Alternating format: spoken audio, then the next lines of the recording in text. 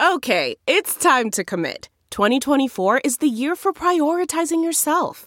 Begin your new smile journey with Byte, and you could start seeing results in just 2 to 3 weeks. Just order your at-home impression kit today for only $14.95 at Byte.com. Byte Clear aligners are doctor-directed and delivered to your door. Treatment costs thousands less than braces. Plus, they offer financing options, accept eligible insurance, and you can pay with your HSA FSA. Get 80% off your impression kit when you use code WONDERY at Byte.com. That's BYTE.com. Start your confidence journey today with Byte.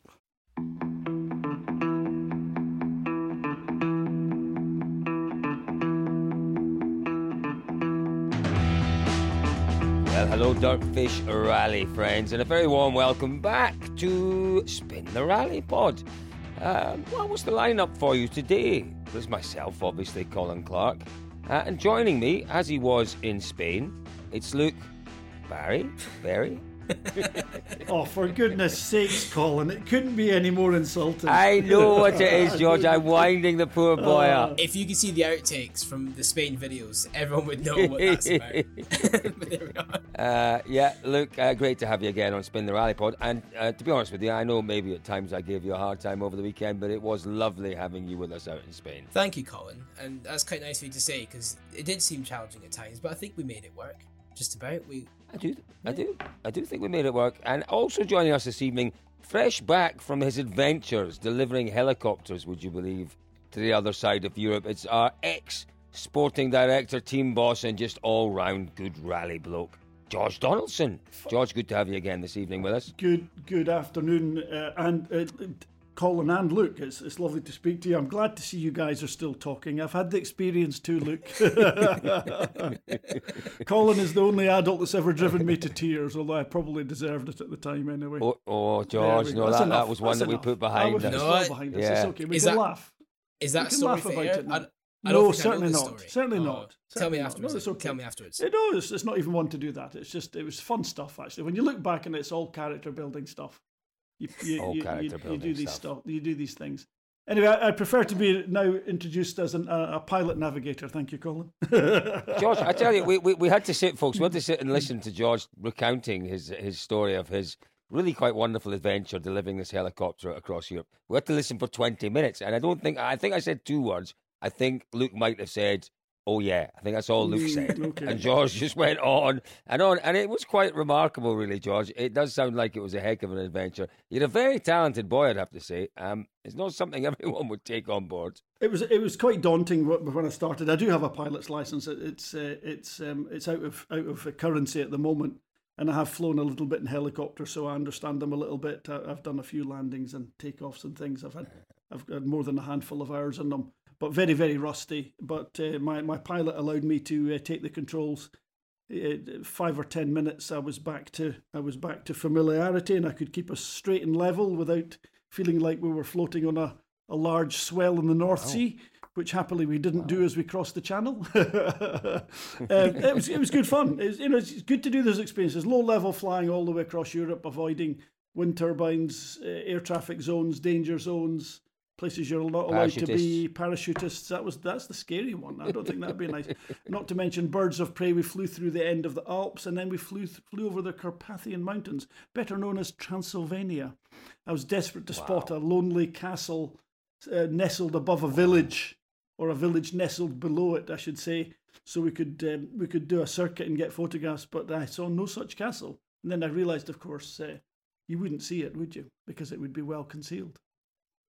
In Transylvania. I think I know what you're talking about, but I'm not really sure. Yeah, vampires, Colin. Did you never watch any movies? That's what I thought. Yeah. That's what I thought you meant. I wasn't sure. Fabulous. But listen, enough of vampires and helicopters, boys. We were obviously planning, up until round about this time last night, we were planning to have quite an in-depth discussion about Rally Catalunya, Rally of Spain. And there was enough to give a reasonably in-depth discussion. But then the bombshell, boys, the news came, and Luke, you and I were sitting in the airport of Barcelona, and it was a genuinely one of those moments where you went, wow. Listen, we knew that Tanak was, was he likely to leave Hyundai? Yeah, I think he was likely to leave Hyundai. But the news when it broke yesterday you know, the timing of the news and the suddenness of the news. It was quite shocking, wasn't it, Luke? It was, and this is where I really realised that I'm quite a sad little journalist, because I was properly buzzed up about it. Like, it was such a strange thing.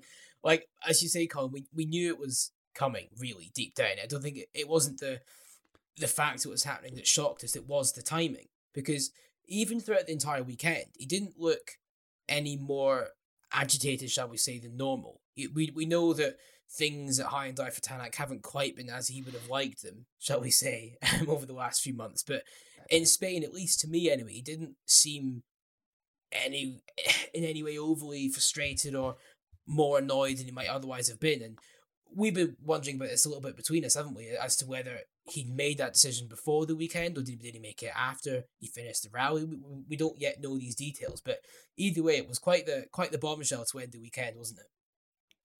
It really was. Yeah, you know, when did he make the decision? Well, I'm sure he'll tell us at some point. I think the decision was probably made, to be honest with you, after Greece this year. George, Greece this year was it wasn't the start of the problems. The start of the problems go way back with Tanak.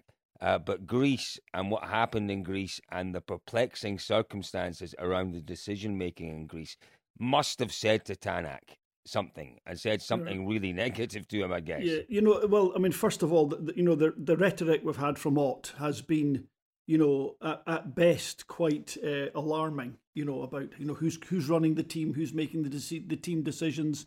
This team belongs to Thierry. He's making all the decisions on how the car's set up. I'm not getting a say. Those are alarming things to hear. So, but you go right back to the point at which Ott left Toyota. You know, that's the first bad decision that Ott made. We can say that in retrospect. I remember thinking it at the time, why on earth has he left here to go to a team that's got a number one driver already, where he was quite clearly sitting there at Toyota as number one, just by dint of you know, the value he was bringing to the team. So I was a little bit confused by that at the time, but the other decisions that Ott has, the decision that Ott's just made, you'd have to say is not putting himself in the strongest position to get the drive of his dreams next year. So it's that would lead you to think it's a decision from the heart. Now, if you'd said to me 2 months ago, I'd have said, yeah, Ott is definitely leaving. But then just on the last event and a little bit in the lead up to this, I'm thinking to myself, there's some conciliatory comments coming. You know, it sounds like he's still going to be here next year. And then all of a sudden at the end of the rally, well, during the rally, of course, he started to make these comments about, I think the team are doing this, you know, well, is it incompetence or is it deliberate? I mean, you wouldn't be able to tell, but he doesn't intone anything, but you're left wondering as a, you know, as a fan, as a follower, and then the bombshell at the finish. Well, no surprise at that point, I guess. But, I mean, an odd time to make that decision. But he's lucky because, quite frankly, there's a lot of flux going on with the drivers. I mean, I get the impression that Jari Mati's not overly happy with Elfyn Evans. I think Elfyn Evans apparently he was being targeted with, you know, 2 podium positions on the last 2 events. Well, failed miserably on the first one. Maybe not miserably, but he's failed. Yeah. Not necessarily due to his total lack of pace, but a fraction of pace missing. And you've got to give that to a driver. You know, drivers hit, you know, hot and colder patches in their career and their years, and it does happen. So no, for sure it does, George. And for sure, let's before we go into that, yes, know, maybe before we go to the options, let's just look at the causes, because as you say, George, you know, you can look back, you can take a look at the timelines, and you can say yes, that decision to leave Toyota was the start of you know, a really, really bad run of decision making from Tanak. But I think he was promised things that just weren't delivered. You know, I think when Adamo was there, he understood that, yeah, he was going to a team that had a car that was difficult to drive, a car that had been developed for Thierry. But my understanding is he was given assurances. He was given assurances that this year's car, you know, he would have some input in and it would be developed to his driving style. Now, when Adamo left, that, if you like, you know, that the guy who's making the decisions, the guy who could look after, you know, Tanak is a massively complex character, you know, and he's a man that's you know, that needs to be managed. And if he's not managed, then, you know, you've got the potential for all sorts of chaos. You know, but, you know, when Adamo left, there was no one managing. There was no one offering the assurances that Tanak needed. And we then saw this power struggle in the team. The power struggle was between various factions. There was a struggle for engineering philosophy, and that struggle came within the engineering department and from the drivers, because Tanak took that car that was a dog in Monte Carlo, and he could see how to make it better. Thierry Neuville took that car that was a dog in Monte Carlo, and he could see how to make it better. The issue was that they were both completely different design philosophies.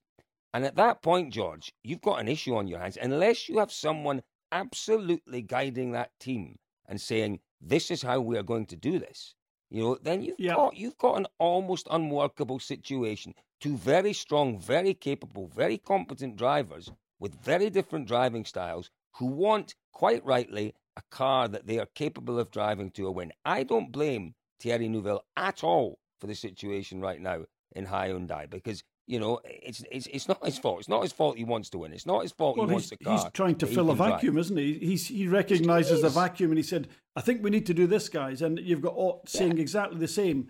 You've got to. Of course, the drivers have a massive input into how the car works, but your core engineering team has to have its focus and has to have strong leadership, and quite clearly that's not been the case. So whether there's been factions within the engineering that have fueled that, I've no idea. And it's Colin, I've put caveats into all my comments all year long. I don't want to even almost speculate about that, because I know the complexities in a team, but in all the teams, in all the successful teams, there is one strong engineering lead who knows what's right, develops that car, and gives it to the driver, and the drivers then tailor it to themselves, that last few percent. And you have all the drivers driving it through the year. It's up to you as the engineer or the engineering team leader to pull the relevant points out of the driver's input, which is totally valid, and then to put it into your concept, to say,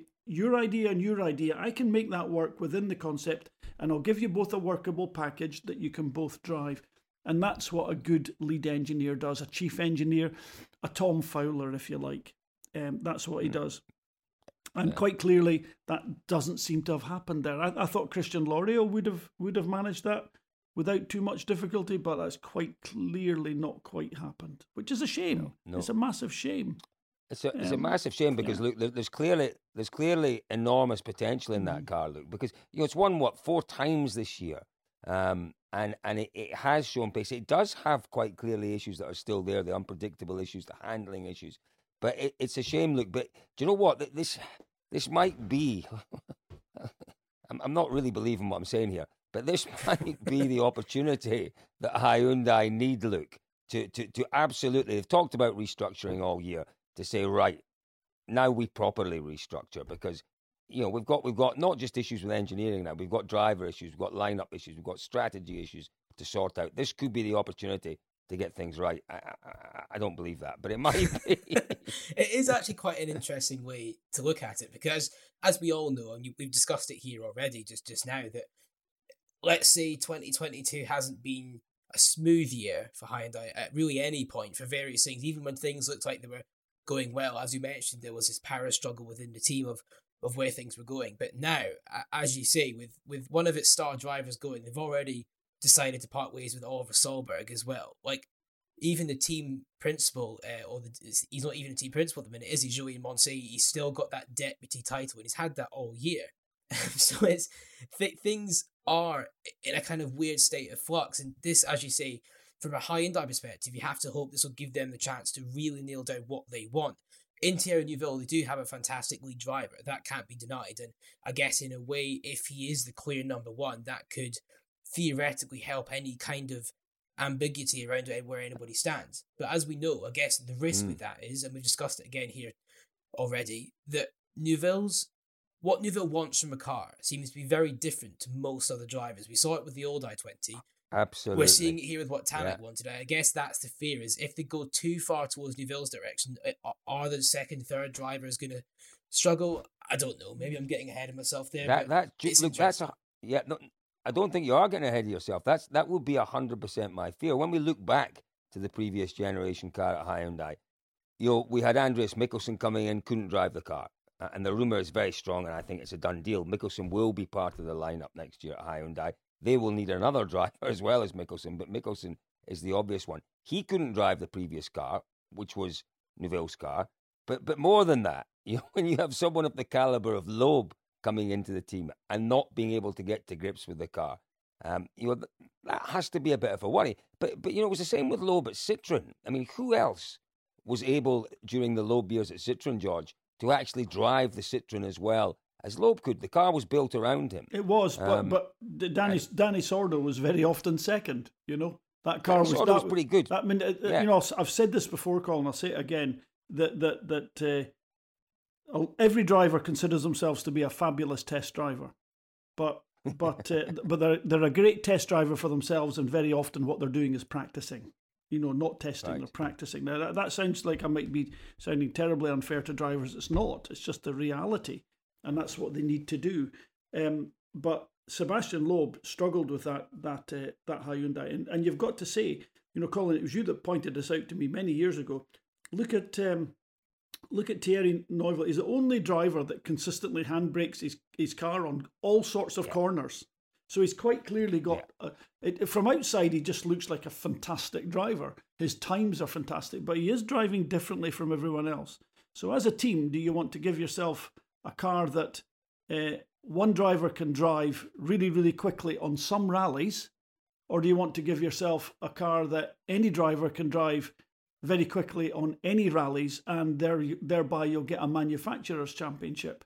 Because quite clearly, Thierry's car is difficult for anyone else to drive, and that's a fact. That's a solid, hard. Write it down in diamonds. That's a hard fact. It's not impossible, because other drivers do manage it. It's just it's a different technique, and I'm not disrespecting it in any way.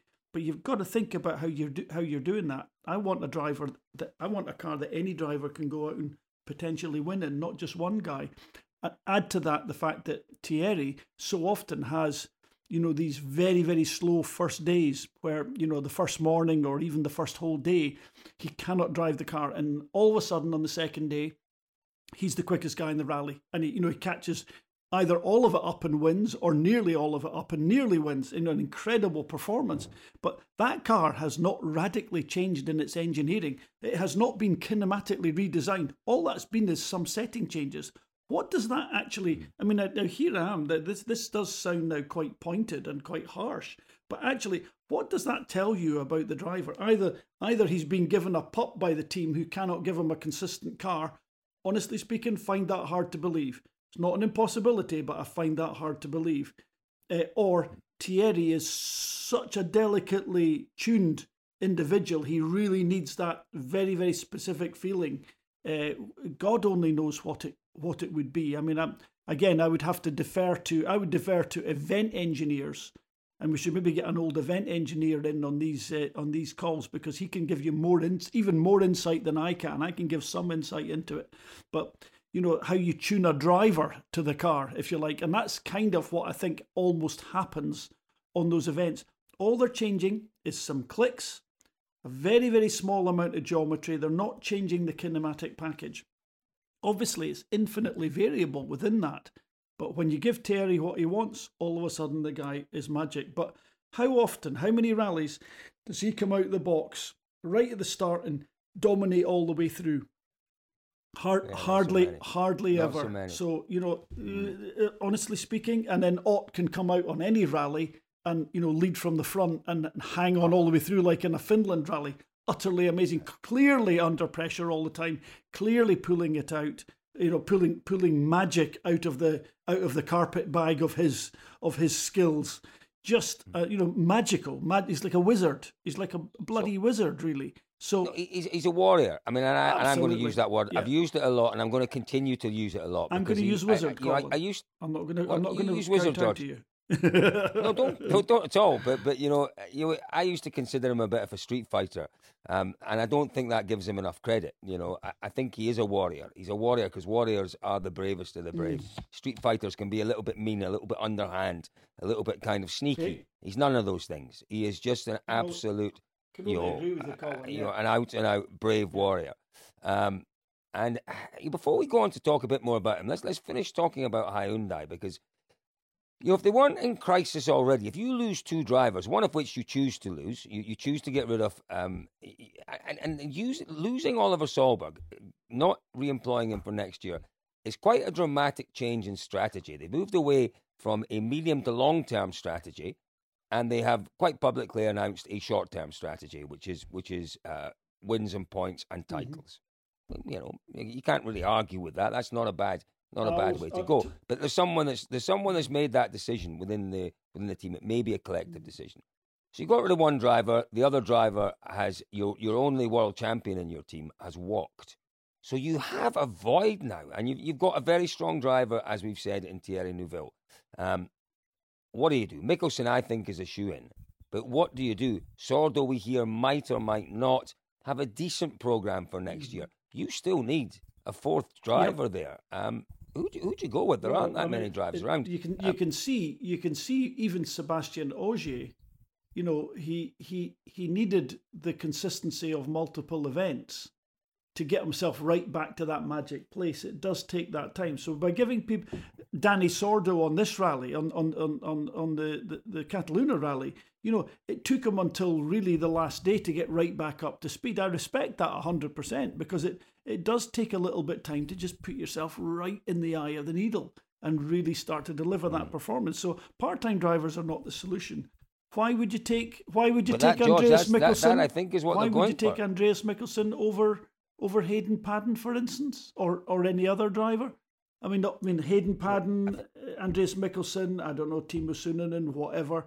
There are maybe other drivers now going to be on the market, due to Ott leaving. It may be that some teams vacate a slot to let Ott join them. So could that be Craig Breen? Could it be Elfyn Evans? Could it be Esa-Pekka Lappi? And which is the strongest out of them? Well, Elfyn Evans for me is by far and away the strongest. If that happened, who would you choose? Nah, he's not going. He's not leaving. He's not leaving Toyota. 100% not. George, I like every other suggestion you made there, it's not an absolute impossibility. It's just a speculative comment. I mean, who's not delivered? If Toyota are being utterly harsh, and I only base that comment on the fact that Jari Matti had apparently given him a target of you must target the podium on these last 2 events.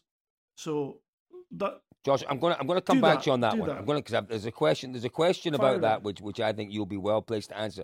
But look, before I ask George a further question about Toyota, what do you think, Luke, in terms of drivers? Do you think maybe I'm being a little bit, a little bit too firm in my belief that Mikkelsen is going to be there? Who might partner Mikkelsen? What do you reckon would be the lineup that Hyundai want and need? Who would be part of that lineup for you, Luke? It's a difficult question, isn't it? And I think in the criteria that they've set themselves in needing a driver that is very clearly experienced, has done a couple seasons, that they know can bring manufacturer points, they have limited their options.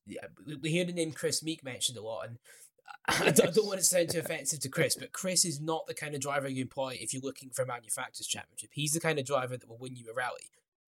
But is that what Hyundai need? They've got Neuville that can do that. It's very difficult to find an equilibrium, and I guess obviously losing Tanak was not part of the strategy. Although you have to wonder, they must have seen it coming to some point. There can't be a massive shot within there. So you've lost Solberg. I understand the reasons for it. I still feel very sorry for him. I think he's a victim of, as we say, a change in strategy. So I think it is quite unfortunate. But the other thing there is it's a bit of a worrying message for other young drivers who are trying to get into WRC, because you've got, and no disrespect to Mikkelsen, he's still a very, very good rally driver, but he's had a couple kicks at the ball in WRC. It's not the first time he's been kicked back and is coming back in. So we're talking like he is coming. We're assuming he's coming. We understand that he's coming. We don't know for a fact he's coming, but it's interesting. I think Colin, as you said, I think Neuville obviously will be there. I think Mikkelsen will be in car 2.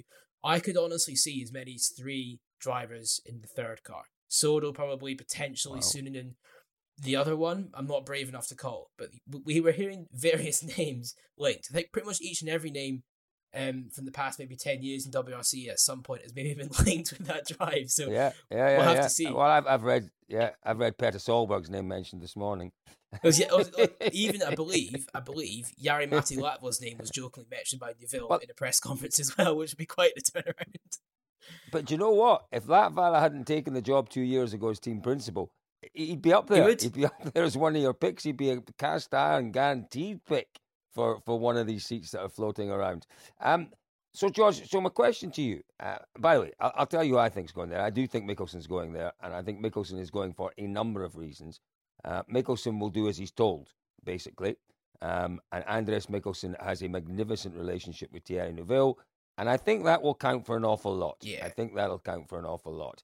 Mikkelsen is no longer at the point in his career where it's a dangerous thing to say because you never know until you see him performing. But I don't think he's at a point in his career where he wants to prove what he's capable of. He will just, he will quite happily take whatever it might be, a year, a 2 years contract, and he'll do as he's told. The third or fourth driver is more interesting. Yes, Sordo. There were still doubts before Spain as to whether Sordo would continue, but my understanding is that he will continue next year. He certainly showed that pace, but as George rightly said, it is proving so difficult to get into these cars on a part-time basis and to be up to speed. You said it a number of times over the weekend as well. Look, Ogier's win here, the foundations for that were laid in New Zealand.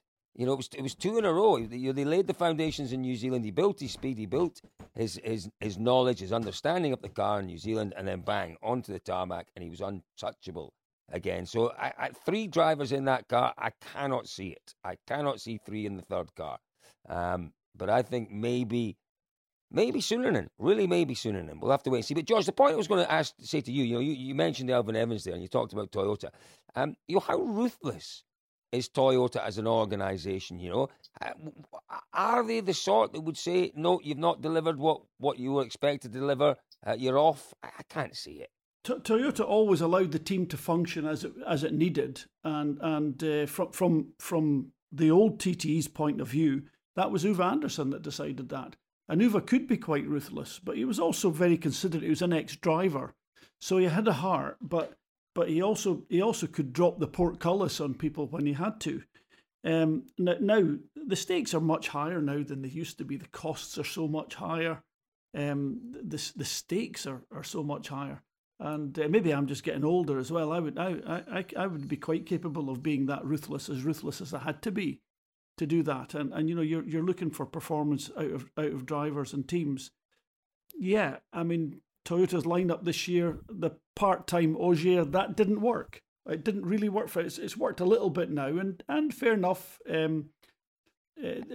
Seb got points here and there. What's he, 5th or 6th in the championship? It's not bad. He had a couple of disappointing sort of runs, so maybe it was okay. But as a team manager, if I was team manager, I don't want a part-time driver. Thanks very much, but no thanks, type thing. I'm not George. I think that's a bit harsh on Seb. I think totally. He should have won Monte, and he won here. I think maybe, and again back to your point, Luke. I think maybe you could employ part-time drivers, but you'd have to be very, very clever, very methodical. Very methodical, yeah. Methodical, where I think just saying okay, we'll have 3 drivers, 1, 2, 3, and then rotate them again, 4, 5, 6, 7, 8, 9. That doesn't work. You've got to find blocks of rallies that suit each driver so that they can get that consistent seat time and learning in the car.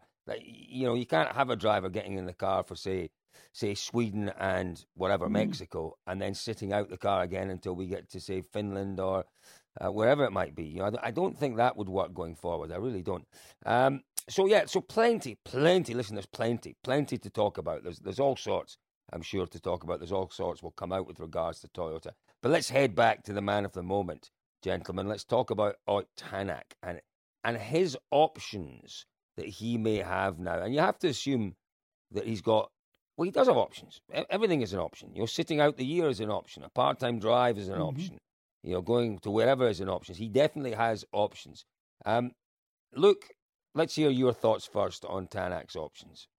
That's very general, Colin. Open the floor nicely. As you say, it is. I was going to say it's difficult. In a way, it's not difficult because within reason, I guess Tanak has the pick of the bunch there. We understand that he is essentially the entire key to this driver market situation that's rapidly becoming rather quite exciting. But what does he do? That is the real question, and I've thought about this to myself a lot in the last 24 hours since we've learned about the news, and every single time I come up with a different answer as to what I think he will do and what I think he should do. We know that Malcolm Wilson at M Sport is a massive Tanak fan, and he'd love nothing more to get him back in the car.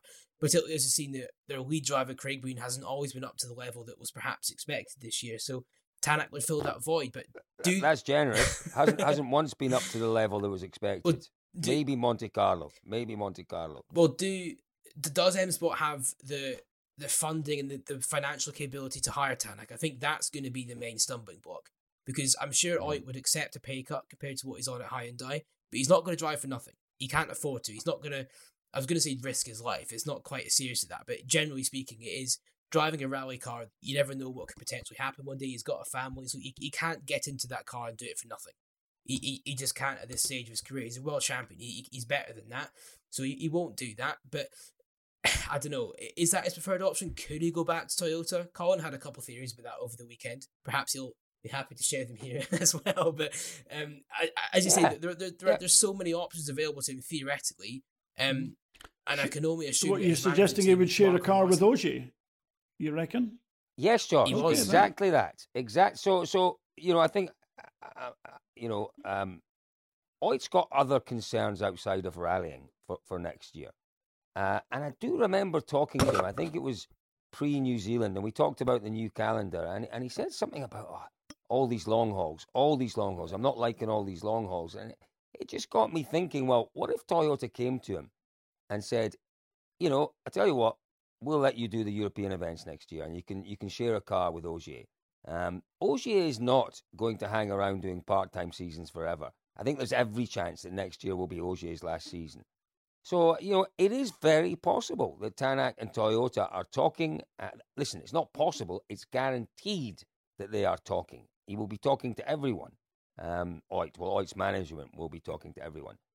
I don't see that as being absolutely inconceivable that he could share a car with Ogier next year. It would be a remarkably strong lineup. And then at the end of next year, Tanak can reassess his situation in terms of the other influences on his decision making, and he can decide if he wants a full-time season. I think that's very, very possible. I really do. Interesting. Do Toyota need him? Maybe not next year, but maybe going forward in the future, particularly as you pointed out, George, with Elvin's slightly concerning lack of form just now. Maybe they do need Tanak. If Ott goes to Toyota on a part-time basis with Sebastian Ogier, you'd have to say you'd be lucky to see Hyundai win 3 or 4 rallies as they've done. Certainly not get a championship. Not with Andreas Mikkelsen. Not with any other driver that's available on the marketplace. Actually, and George, if we go back to this talk about ruthlessness, and you rightly said, they can't afford not to be ruthless.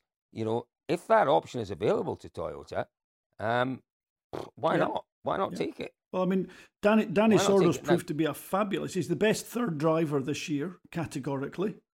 Yeah. Well, and if he'd not been part-time, I suspect he would have been even better.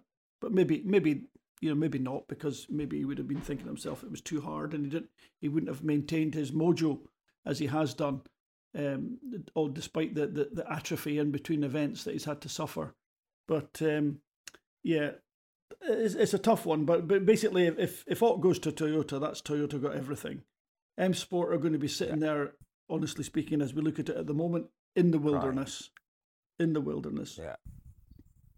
So let's talk about that then. So you've said, look, and I agree with you, and David said that as well. David Evans, our wonderful chief writer, has said that in a great piece he's written this morning, that don't assume anything about Tanak and M Sport, because there are really some rather large financial obstacles to overcome before Tanak even thinks about going to M Sport. But it does leave them in an interesting position. But here's the thing that could be interesting. And David again kind of hinted at something along these lines in the article he wrote this morning. The red-grey team, it's a team that clearly is Tanak's team. It's Tanak and it's Marco Martin. There's an interesting situation there, isn't there? Because red-grey are very closely linked with Hyundai? What might we see happening there? Well, I'm sure that'll all come out in the next few months.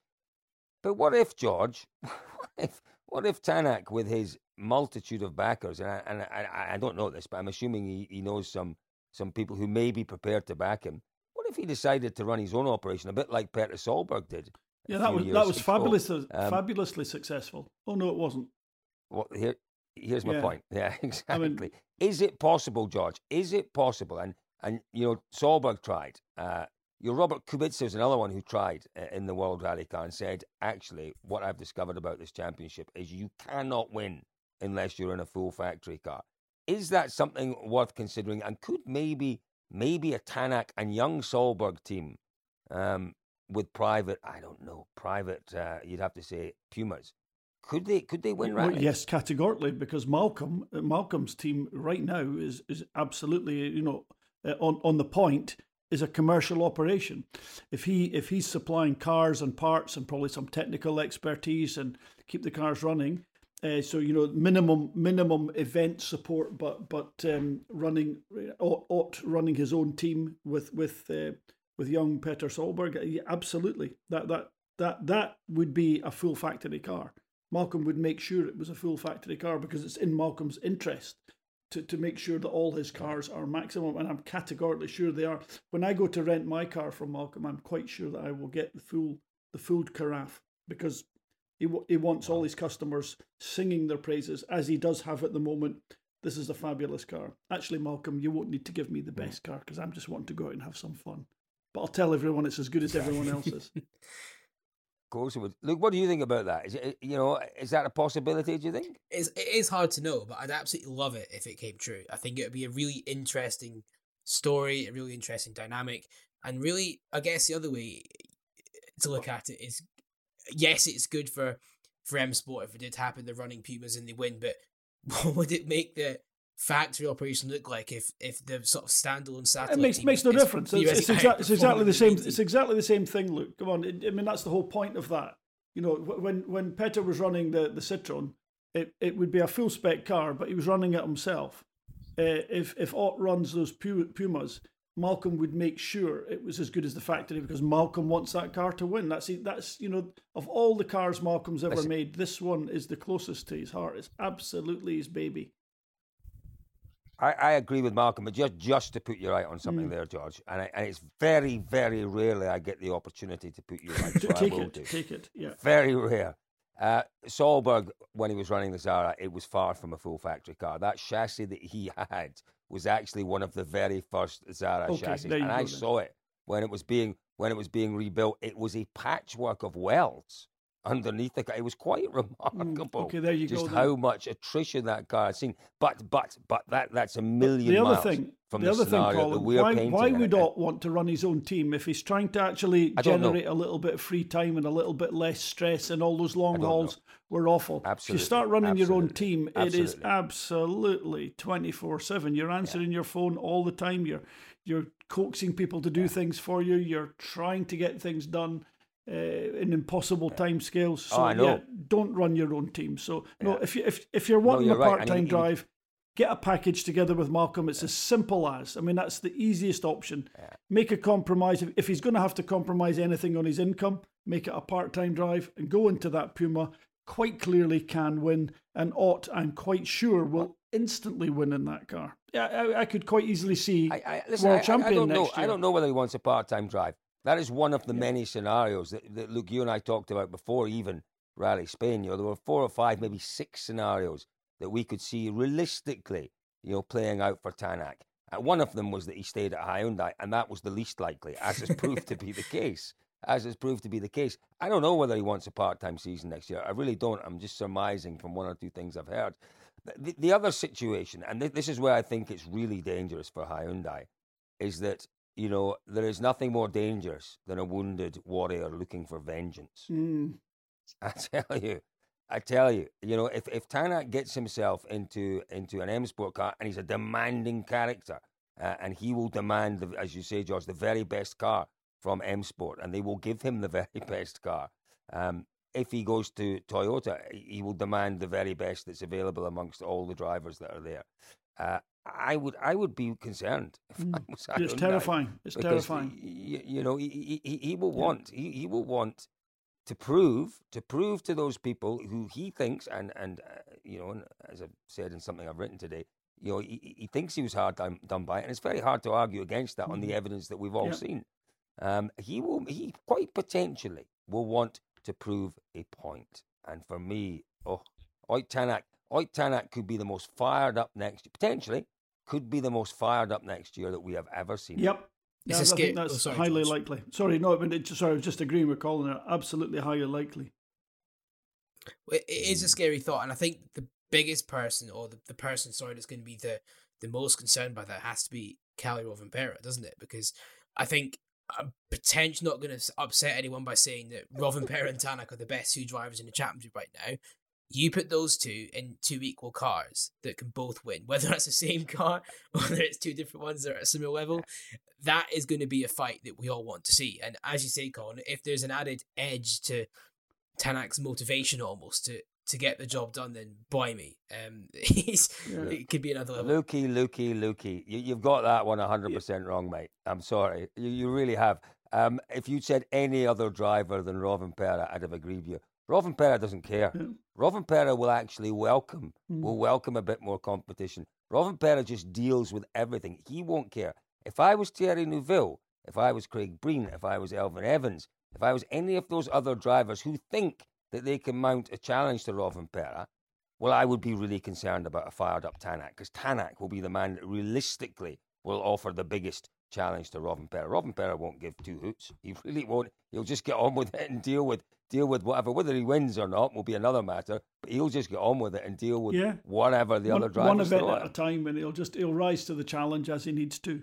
But I mean, why would you really want a team? So you've got Kalle Rovanperä, Sebastian Ogier part-time maybe, Elfyn Evans when he's on form, fabulous driver, really another very close to that ultimate top pace, but so close to it, tantalisingly close.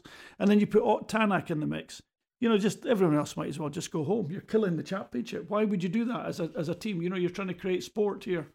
You don't want all the good drivers. You need the teams to have competition, and they've won handsomely this year with what they've got. Why would they change that lineup? So I don't see Ott going to Toyota unless they lose Sebastian Ogier or another driver. They're not going to lose. You tell me they're not going to lose another two. I don't see the point. It's actually self-destructive. You say that, but that's what Hyundai tried to do under Adamo. That worked so well as well. That worked so well. Yeah, it was such an inspired move. Well done, Andrea. That was a brilliant move. Well done. Look where it's ended up, mate. Yeah.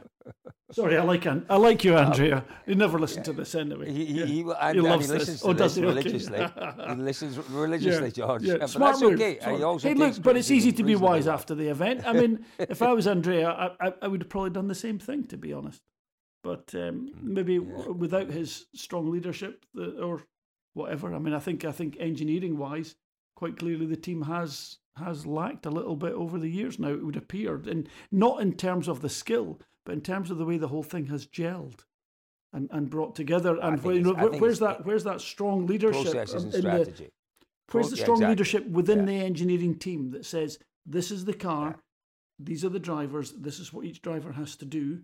Not the drivers coming in saying, I need this in the core product. No, the core product has to be pure and it has to be well conceived, bulletproof, gone through the mill, been reviewed many times, assessed, had lots of input. There it is. Now we know that it'll work for this driver, and you know what you need for Ott, and you know what you need for Thierry. The two things are different, so you need to make the package that works for both.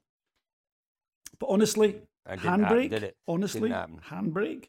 How Thierry is as fast as he is, you would defy belief because he's on the handbrake all the time. But I'm not decrying it. I mean, Thierry on his day, my God. And nearly every rally, the guy actually puts in those times. And in Spain, brilliant performance.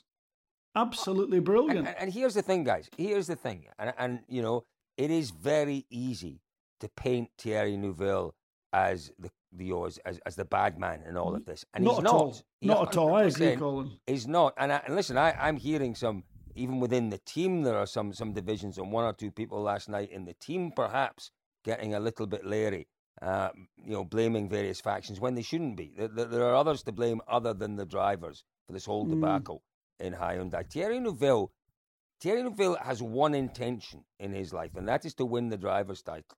And he will do everything he can to win the driver's title, as does Ott Tanak, as will Elfyn Evans or Robin Pera, whoever. They are focused, driven, dedicated professional drivers. They will do what they can. And, Thierry Neuville, I'm sure, doesn't want to be in the middle of all this politics, doesn't want to be in the middle of all this decision-making. He just wants to be able to get on with driving that car, developing that car, and winning rallies. And it's very easy. And there's a lot of it in the social media today.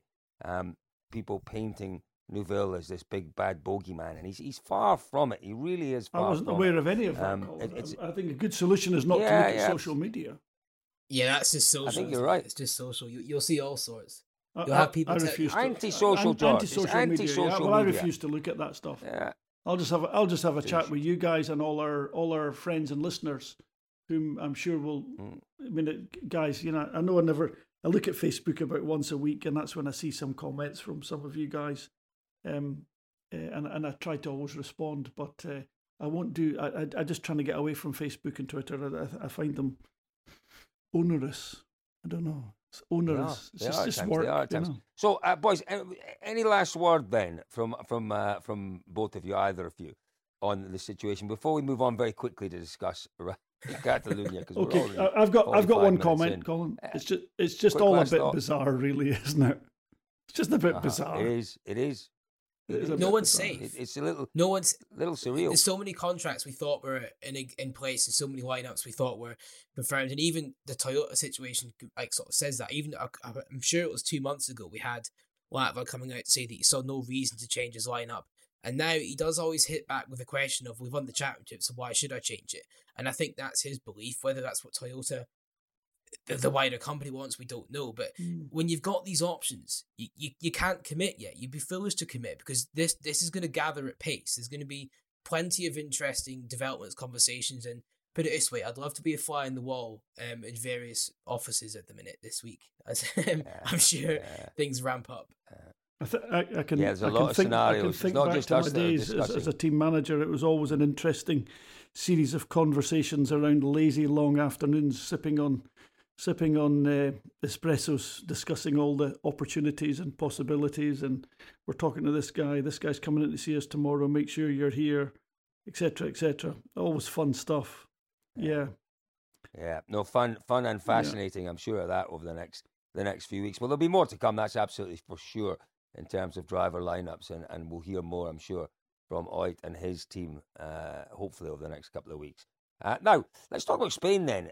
Luke, you were out there for the first time. What was your impression of Rally Catalunya based in Salou? It was quite a nice experience for me, just to get to an event, and because mainly the thing I want to stress here is that with Colin Clark, every single day is equivalent to a school year.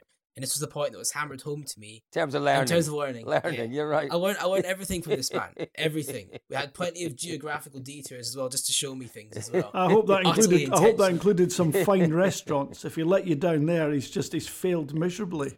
Oh no, George, we found probably the finest restaurant in Cambrils, and it was quite literally 5 minutes, not even that, a 2-minute walk from where we were staying. It was wonderful. You'd have been very pleased and proud of my efforts. I'm already proud, Colin. Well done. Well done. Thank you, mate. Well, I learned everything about restaurants. No, hardly, but I do. I will seek them out. I never lack the energy to find somewhere interesting to eat. The only time, just quickly add, the only time Colin let us down on that front was the airport on the way home, and we ended up with he is blameless. He is blameless for that. Blameless. Yeah, thank you, George. It was slightly my fault because clearly, having two youngsters stroke children with me over the weekend, I was responsible for all of the planning and all of the logistics, and I thought I'd given enough time for the drive to stop at McDonald's, because you know what it's like, every when you got a couple of kids in the back of the car, a little Happy Meal keeps them happy, doesn't it? It does work a treat. Yeah, get that McFlurry down. I hadn't planned quite enough time. Planned quite enough time for the Happy Meal, so I had two very grumpy children when we got to Barcelona airport. That was a bit. Colin, you were the grumpy one. Was there no food available at the airport? There was food. Surely there was food at the airport, wasn't there? There was, yeah. Just not great options. There's like one place. Wasn't great. Yeah, one option. That was it. Which is okay. It was perfect. Was that this morning or last night? Last night. Very, very late hours of last night. Yeah, but listen, that just maybe says something. George, maybe says something about Rally Catalunya. Within a minute or two of talking about it, we digressed. Oh, it's fabulous, yeah. I have to say, boys, it's one of those rallies that the drivers love because the roads and the stages are so enjoyable to drive. But from my point of view, oh goodness me, when they took the day of gravel, disaster, they sucked out any disaster, interest. Colin. They sucked any interest out of it, and it is no one's fault. It's not it is. It's somebody's fault. The service park is. No. It's no one. Absolutely nobody around the rally. Absolutely. Because it was an edict, wasn't it, from the FIA? It was because of the teams. The teams didn't like it. Right. I blame the teams. Yeah. Well, there you go. So there you go. So but for me, it is just one of those rallies. There aren't many rallies that I struggle for fever with, and I really struggled. You did to get fevered over the weekend. You did. Really struggled. Yeah, strange. I've not been with you on events before, obviously, but you didn't. You definitely were, particularly on Saturday afternoon, weren't you? You just weren't. And at that point, this was it. We thought we might have a battle for the lead, and all credit to him, Ogier just bossed it, didn't he? He drove into the distance. But at that point, it's like the sort of anticipation and the excitement and the story to tell wasn't there. And I've written something on this that should go out tomorrow. So if you listen to this on Tuesday when the podcast comes out, so I won't say too much and spoil it. But as you sort of alluded to there, Colin, there's three ways to look at it. There's the drivers who love it. There's the fans who all go to the rally that love it because, as I say, it's cheap. The stages are beautiful. It's good weather. There's plenty of social life and parties if you're into that sort of stuff. But for those watching at home, for those watching the story of a rally, didn't really catch fire. Not the highlight of the season. Put it that way. Yeah, I got my boat out on Friday night, put it into the back of my Mini, which is a small inflatable boat, and I went up to Loch Marie in the northwest Scottish Highlands with a friend. And we sailed around that loch all day, looking at there's a multitude of islands and small water passages, and we just had a lovely day looking at sea eagles and mountains in the autumn. It was a fantastic day, and he wanted to get all the peaks on all the islands. Now the peaks are only like 30 meters high, but none of these islands are inhabited. There's no wildlife, so there's no paths. He has to beat his way through 4 feet thick, so more than a meter of undergrowth. It's quite hard going. So I sat in my boat and I watched WRC for those half-hour periods on about 6 islands. But I didn't dedicate myself to Spain because it's not exciting enough, Colin. Yeah, but and you know what? Again, it was this kind of season's over syndrome, which sadly, I think, in terms of the British Championship, the Cambrian is struggling with this coming weekend. The season's over. Championship's been decided. Okay, we were waiting for the formalities of Toyota claiming the manufacturers, but that certainly didn't help. It really didn't help. But the reason that they put the day of gravel into Rally Catalunya was because we'd had a succession of years where things just didn't change. You established the leaderboard, the top 10, with a stage or two to go on Friday, and nothing changed through the rest of Friday, Saturday, and into Sunday. I seem to remember one year it was the top 11 or maybe even the top 12 didn't change from the penultimate stage on Friday till the end of the rally. I don't know. Tarmac rallying is exciting as hell, and I give you as an example Rally Germany. I always loved Rally Germany. There was always something happening there. There was always more jeopardy there, Colin, wasn't there? Much more jeopardy. Every day, different jeopardy, lots of weather potential. Colin loves jeopardy as well. His favourite thing. I do love a bit of jeopardy. Say it for me, Luke. Go on. Oh, he does an impression, George. Do an impression, Luke. Do it. Do it now. To the press. Hang on. What do you want me to say? Give me a sentence, Colin. Tee me up, and we'll see. Just say, Rally Germany is, it's the favourite tarmac rally, because it's full of jeopardy. Rally Germany is my favourite tarmac rally, and the jeopardy in the stages. And I don't know how to finish it. But yeah, that was okay. That was good. That was good enough. That was good enough. A poor impression, but it had the flavour. Colin's much more dramatic than that. But you were like 70% of the way there. It's a good effort. It was a good effort. It's a good effort. Good effort. Yeah. There we go. So listen. So what we're hearing about Catalonia, again, another talking point from the weekend was the lack of a calendar for the WRC. What on earth is going on? A joke, George. But it's for once I have real sympathy for the promoter. I think good God, I think that's there's never more happened. to this. There's more to this than just. Well, yeah, I know, but there's more to this than perhaps we're being told, and it's just ridiculous. It's ridiculous. There are teams, there are drivers. More importantly, there are other championships around the world who are waiting to formulate and finish off their calendars and can't until we get a WRC calendar. It could quite conceivably now be November.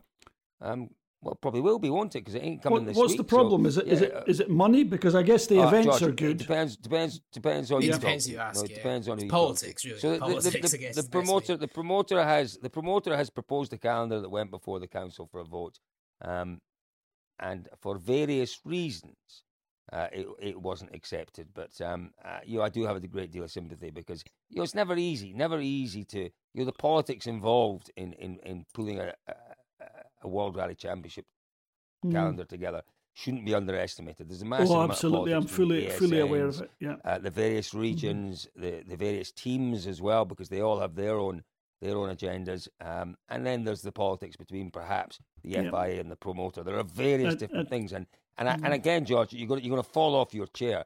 But I have to say that the man responsible for pulling the calendar together at the promoter is a man called Simon Larkin, and he does a very solid job. Year after year, he does a very solid job. We've moved the calendar more towards a sustainable economic footing, and it has to be. It's no good just saying we want all these wonderful rallies in like UK, like Spain, or GB, like Spain, like Acropolis. They're all traditional. Maybe even San Remo. We'll have that back as well. Yeah, that's lovely, but it just doesn't work. It doesn't work for the long term. It doesn't work economically.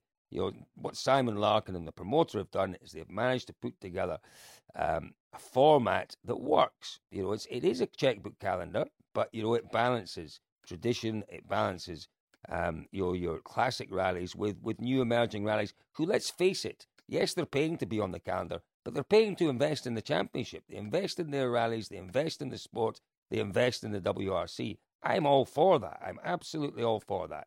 And the promoter's doing a good job in that regard. But things have gone wrong here, and it doesn't look good. It doesn't look good for anyone involved. So all I'd say is, come on, boys and girls, get the boxing gloves off and start hugging it out, because I'm all for hugging it out. Oh, that's days, very, George. very, very, very, very woke of you, Colin. What can I say?